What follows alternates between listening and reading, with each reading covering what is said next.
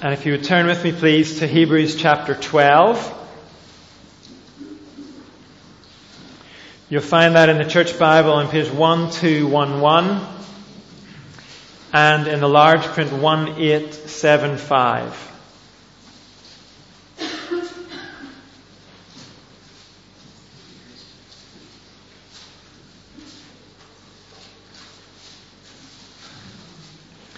Hebrews 12, and we'll read from verse 4 down to verse 13.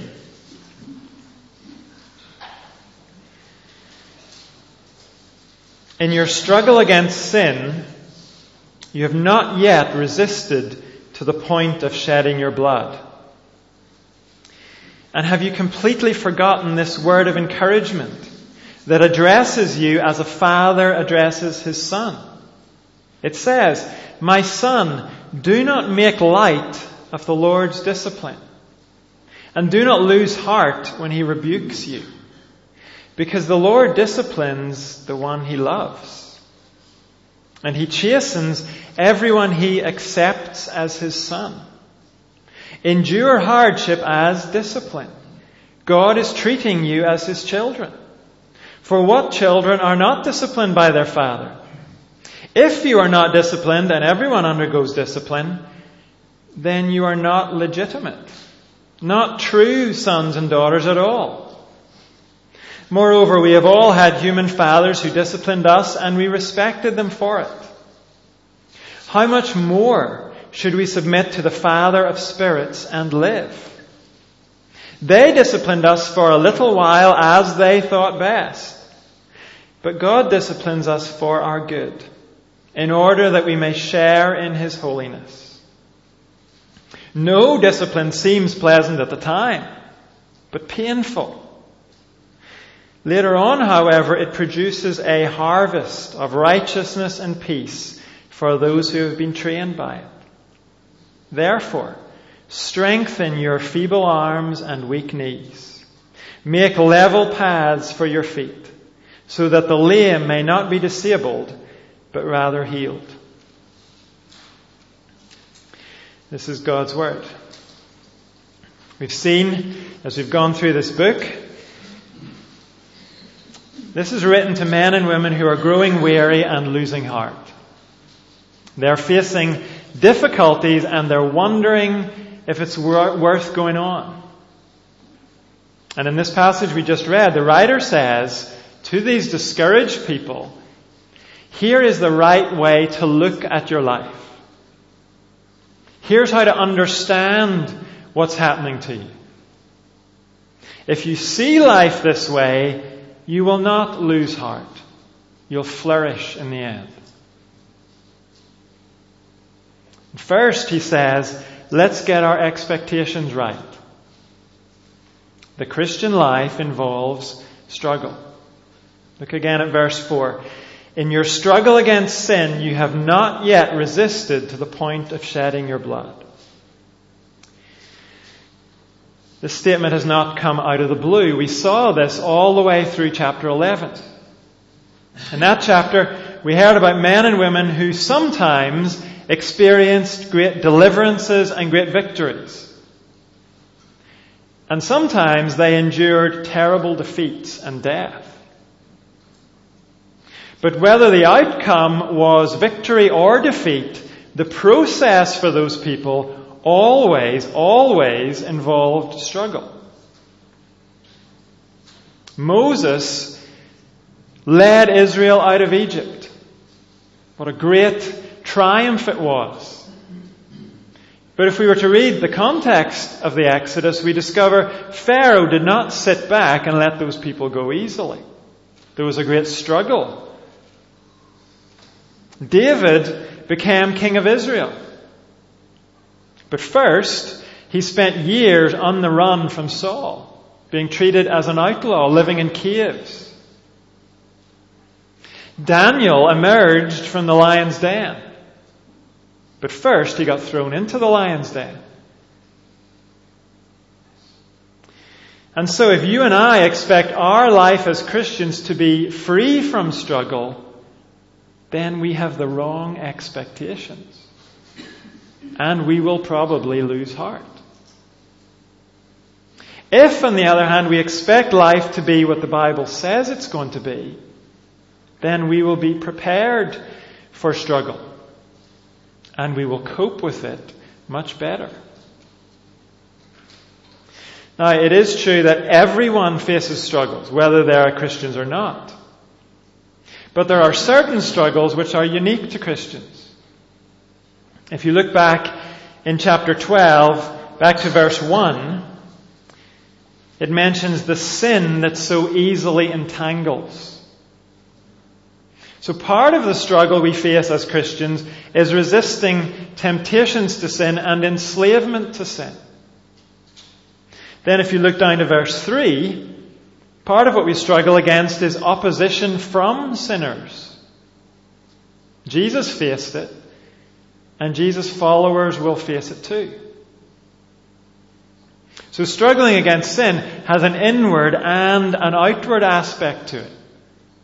Sinners give us a hard time, and temptation gives us a hard time.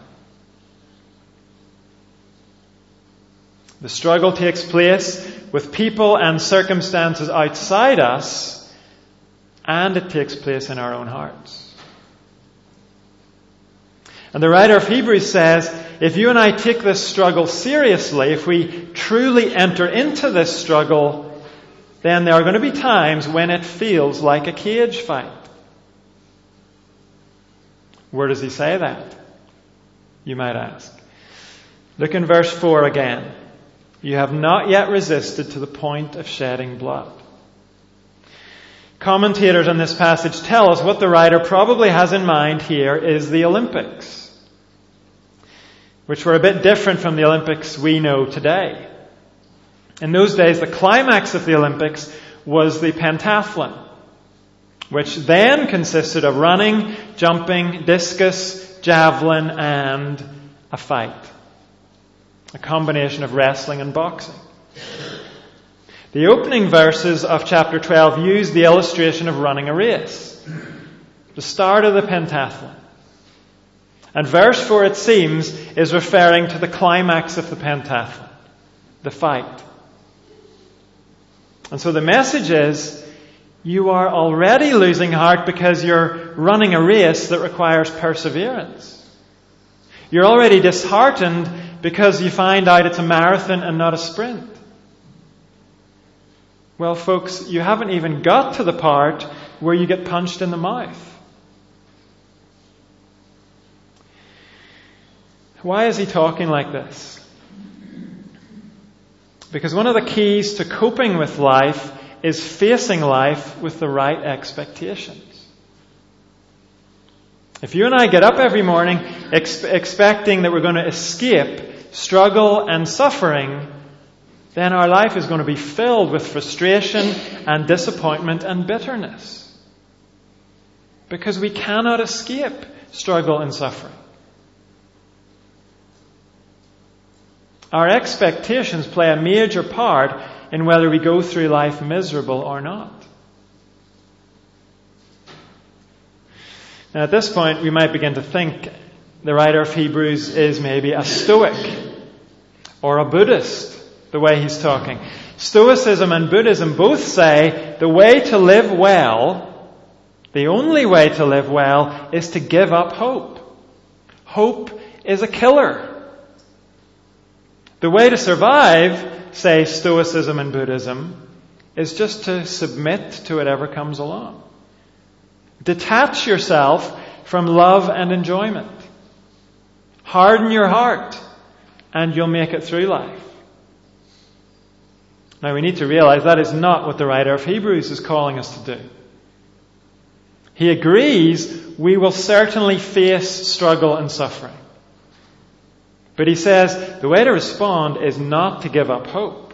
That's the worst thing you could do. What we need is to recognize the purpose of our struggles and suffering. We need to see that our Father is training us. Now, the Bible as a whole has more to say about suffering. It tells us that suffering exists because of sin. It tells us that one day God is going to create a world without suffering. So our thinking about struggle and suffering has to include those elements. But it also has to include what we're going to find in this passage. Yes, struggle and suffering exist because this world is broken. And yes, one day struggle and suffering will pass away. But while they exist, they have a part to play in God's good purposes for us. He uses them for our good. Look again at verse 5. Have you completely forgotten this word of encouragement that addresses you as a father addresses his son? It says, "My son, do not make light of the Lord's discipline, and do not lose heart when he rebukes you. Because the Lord disciplines the one he loves, and he chastens everyone he accepts as his son. Endure hardship as discipline." God is treating you as his children. For what children are not disciplined by their father? I would suspect that for many of us, the word discipline immediately brings with it plenty of negative ideas in our minds. Maybe it brings a picture of a Victorian schoolmaster with a cane. Maybe even an authoritarian boss that we faced in our lives. Maybe what comes to mind when we hear the word discipline is punishment, in the sense of payback, or just inflicting pain for pain's sake. And because those are the things that come to our minds, we need to realize the word translated discipline here has a very specific meaning. It's the word paideia, from which we get our word pediatrics, the branch of medical care that focuses on children.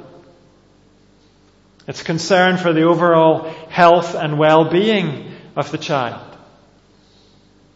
And originally the word referred to bringing up children. So what these verses are talking about is training. The motivation for this is not punishment. The motivation is a concern for our health and our well-being.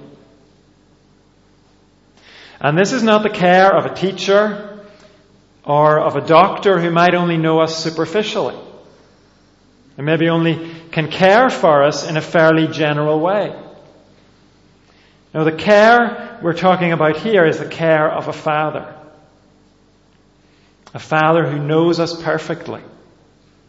A father who cares for us in the deepest possible way. Now, this kind of training will include correction. We find the words rebuke and chasten in this passage.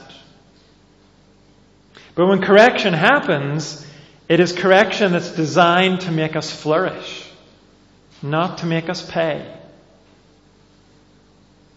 But we mustn't think that this is just about correction.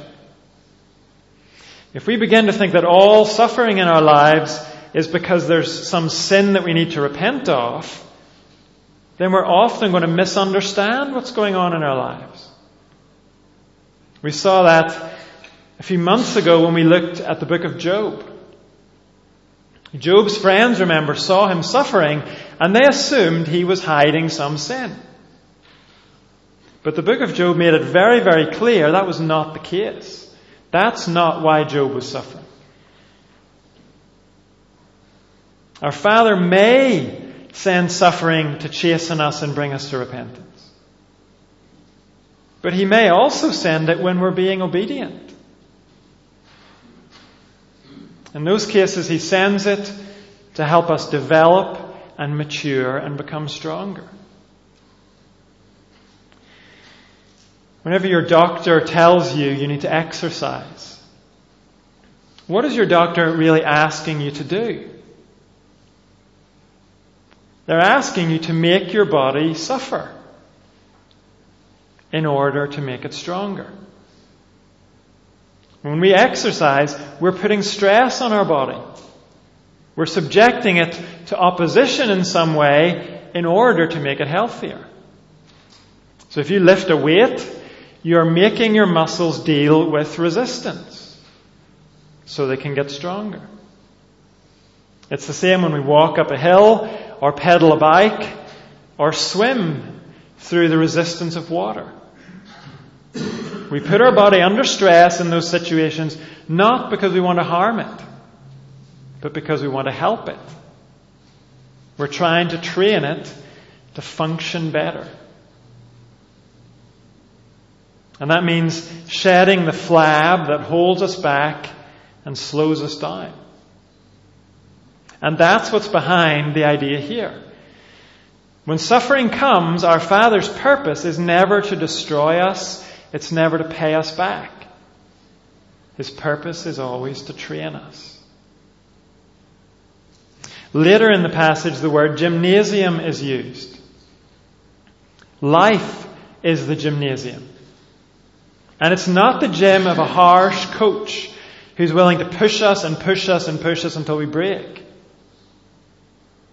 This is the gym of a loving Father. A Father who is working for our health. He's training us to flourish, not to collapse. Later on in the passage, we'll hear about the goal that God has for us. But first, look carefully at the alternative to this. What would it mean if God did not work to train us? Look at verse 8. If you are not disciplined, and everyone undergoes discipline, then you are not legitimate. Not true sons and daughters at all.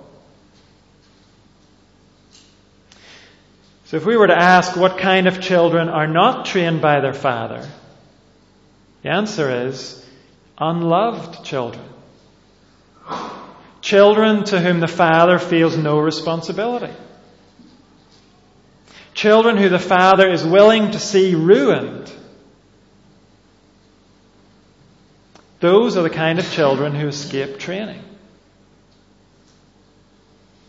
One writer says an absence of discipline actually indicates a father's rejection. I have a vivid memory of one of the first holiday Bible clubs that I helped out with. It was in the church where I grew up, and every year we got lots of kids who didn't normally come to the church. And after a couple of days, I realized that one of the boys in my group that I was responsible for had no concept at all of personal hygiene. Specifically, he had no knowledge of the need to clean himself after he used the toilet. And he was well past the age when he should have been able to take care of that. And that boy had no difficulty understanding and following instructions. He had no learning difficulty in that sense.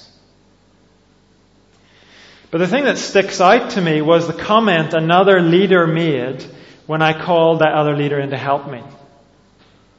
He dealt with the situation and he said to me afterwards, all that little boy needed was a simple demonstration by an adult. All he needed was some basic instructions and training. Now, I never found out anything about that boy's home situation. But it would seem that boy had no one in his life who loved him enough to give him that simple training. There was no one at home who loved him enough to save him from going through his day soiled and stinking. And if he wasn't being trained in that basic skill, what other training was that boy being deprived of? The absence of training in that boy's life pointed to a lack of love in his life. More recently, a teenager told me about his younger sister. He said that when she came along, his parents decided on a new approach to their parenting. They decided they were never going to set any limits on what their daughter was allowed to do. And so, he told me, one day her brother came home to find his sister throwing the contents of her bedroom out of the upstairs window onto the front lawn. And while that was going on, her parents sat in the living room and did nothing. Now, those parents may have convinced themselves they were being loving. But most people would say, by refusing to set any boundaries for their daughter, they were actually setting her up for a miserable life. When she finally did run into boundaries in the big, wide world outside of her home. So maybe that girl had more attention from her parents than the boy I mentioned a moment ago. But were those parents really treating her any more like a true daughter?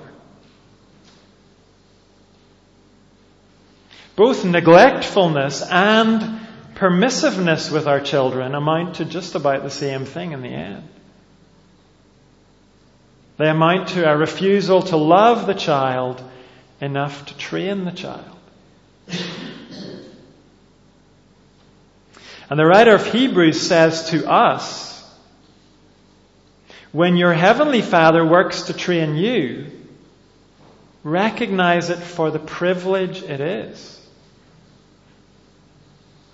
You have a Father who wants to see you grow strong and flourish. And in the verses that follow, we're told, the results of God's training are priceless. Look at verse 9. Moreover, we have all had human fathers who disciplined us, and we respected them for it. How much more should we submit to the Father of spirits and live? They disciplined us, that's our human parents, for a little while as they thought best. But God disciplines us for our good, in order that we may share in His holiness. I think it's pretty much a given that some of us in this room will have had bad parents. We will have had parents who disciplined us all right, but their form of discipline was ultimately harmful to us. And we most certainly did not respect them for it. If that is your experience, please don't switch off from this. Instead, notice the writer of Hebrews acknowledges human parenting is a mixed bag. He says our parents disciplined us as they thought best.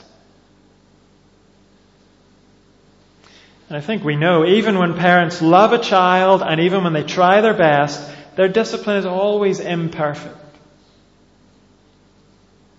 Sometimes they can't figure out what kind of discipline is best for their individual child.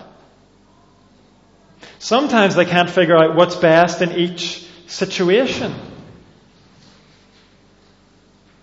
And sometimes even good parents are harsh. There is a dose of payback in their discipline. Other times they apply discipline with very good intention, but it's the wrong kind of discipline, or it's too much. It harms even sometimes when it was meant to help. These verses give you and I permission to say that if we have experienced that. And then they draw a distinction. Human parents disciplined us for a little while as they thought best, but God disciplines us for our good. Yes, human parents can mess it up even with the very best of intentions. But God doesn't mess it up. His motives are perfect. His wisdom is perfect. He knows exactly what's needed, and He applies it perfectly. Those of you who exercise, you know there can be a fine line sometimes between pushing yourself in a way that's beneficial and pushing beyond that so you actually do yourself harm. It's good to push your body to run faster. It's not good to push it until it collapses. You and I don't always get that right. But when it comes to God, our Father's work to train us, He always gets it right. He will never apply an ounce of pressure more than will do you good. He will never push you for a second longer than is necessary. His training will never cross the line from being helpful to being harmful. There is no wrath or payback in His training. We saw earlier in Hebrews, those who come to Christ will never deal with God as an angry judge. He is now our devoted Father. His training is always and only for our good. And that good is defined for us in verse 10. Our Father trains us in order that we may share in His holiness. The implication is we can't share in His holiness without His training. The only way for us to mature and to throw off the things that hinder us and the sin that entangles us, the only way is to go through struggle. Struggle makes us shed our false hopes and our immature dreams and our dead-end ambitions. It causes us to get serious about what really matters. And what really matters is God. As we go through His training, we learn to value Him more than anything. And we begin to become more like Him. We begin to shed ungodliness and acquire godliness. Like a body sheds flab and develops muscle. And for someone who is not a Christian, there's just no attraction in that at all. What do they care about holiness? But for the man or woman who loves God, who longs for Him more than anything else, then holiness is priceless. It's worth any amount of struggle and training. And just to be clear, the struggle does not make us into children. We don't earn acceptance through our struggle. This passage has worked hard to show us the struggle comes to us because we are children already. It comes because we've been accepted. This is not about earning holiness. It's about accepting God's gift of forgiveness and new life in Jesus. And then finding we have a Father who loves us enough to develop holiness in us. Who works lovingly to make us more like Himself.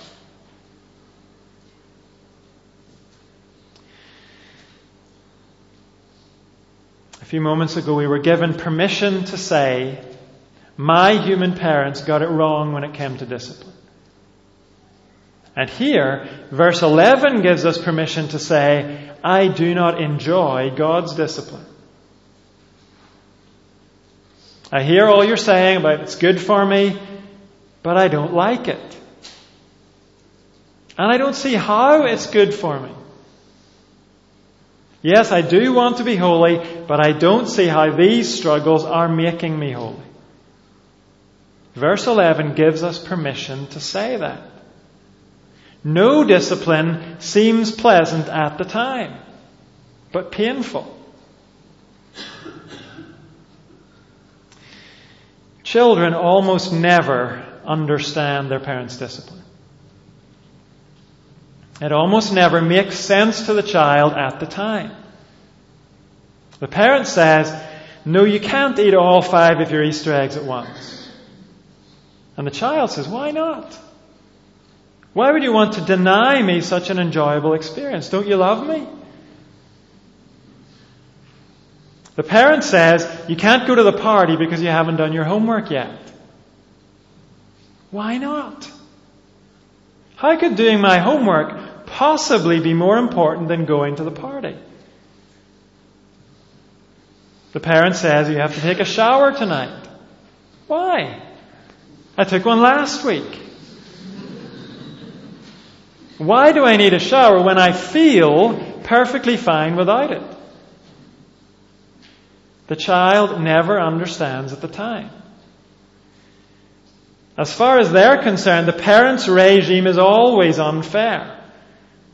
The training goes on too long, it's too hard, and actually it's pointless. At the time, the child always has a better idea of how things should go. And what you and I are being asked to accept is, in this scenario, we are the children. And so we will almost never understand at the time what our Heavenly Father is doing.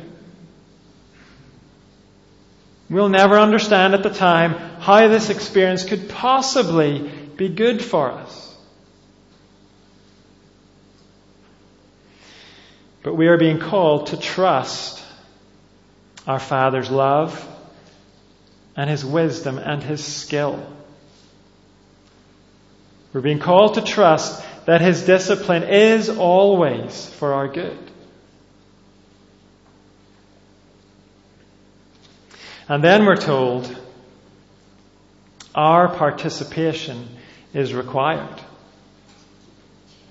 Verse 11, no discipline seems pleasant at the time but painful. Later on, however, it produces a harvest of righteousness and peace for those who have been trained by it.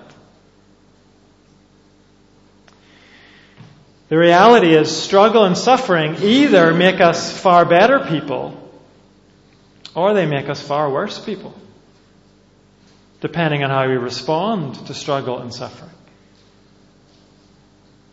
It is possible to respond to God's training by becoming bitter and resentful people, or by falling into despair.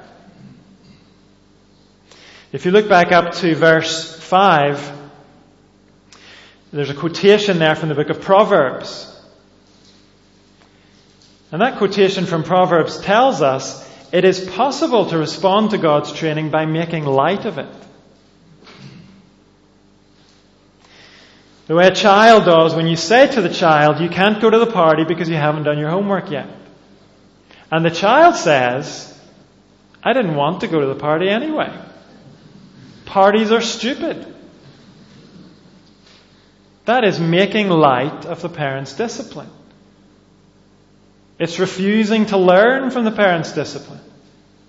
The child is just gritting their teeth until it's over,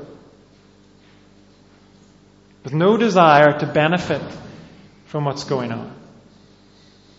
It's possible to do that with God's discipline too. To say, well, maybe this sin is holding me back, but it's who I am. God made me like this. Have you ever heard that? It's not my fault I behave this way. That is making light of God's discipline. Blaming Him for the things He wants to help you overcome. Verse 5 says, it is also possible to lose heart when God works to train us. Like a child who says, it's hopeless. I'll never get through this. No good could ever come out of this. When a child reacts like that, they're assuming they know more than their parent does. They're saying, this looks hopeless to me, so it must be hopeless. Tim Keller says, despair is always an act of arrogance.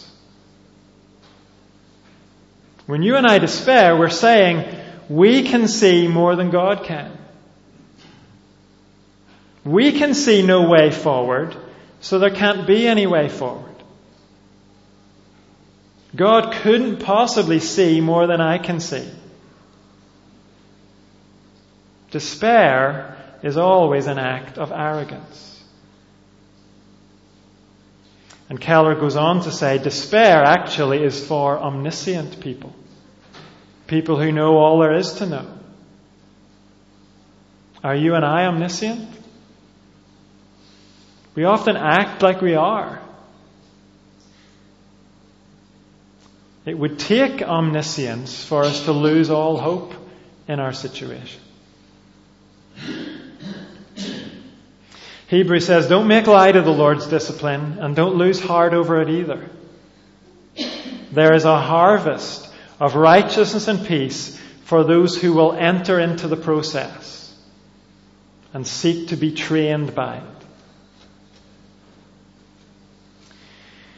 I mentioned earlier we get the word gymnasium from the word that's used here in verse 11. It's the word translated trained. God has set up the gym. You and I are to make use of it. When struggle comes, it's pretty unlikely we will understand what it's for. It's unlikely that it will feel pleasant. But will we trust in our situation that what we are facing is paideia? Not payback, not ultimately harmful, but carefully chosen training sent by a loving Father. And trusting that, will we then do what verses 12 and 13 call us to do? Therefore, strengthen your feeble arms and weak knees. Make level paths for your feet, so that the lame may not be disabled, but rather healed. How do we do this? How do we participate in God's training? Well, when suffering and struggle come, we can ask ourselves, what are the feeble and weak parts in my life? What in my life needs to be strengthened or corrected? Do I treat other people the way this arrogant, unforgiving person is treating me? Is my hope set on my wealth or my position in life? Am I trusting in my own resourcefulness and skills to deal with life? And if I'm losing those things, or if they're failing me, is this an opportunity to truly throw off a false hope that I've been clinging to? Is it an opportunity to truly put my hope in God? In this situation, whatever it is, how might God be working to enable me to share in His holiness?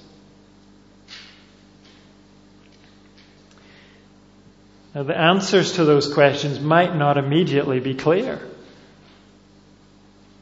But simply by asking those kind of questions, we are saying to our Father, I want to be trained by your discipline. I want to strengthen my feeble arms and weak knees. I want to share in your holiness in the end. I know that I'm lame in so many ways. There are so many areas of my life where I'm just limping along. But I don't want to resist your training until I become disabled. I want to participate in your training so that I can be healed of my pride or my self-reliance or my greed or whatever it is that's making me spiritually lame.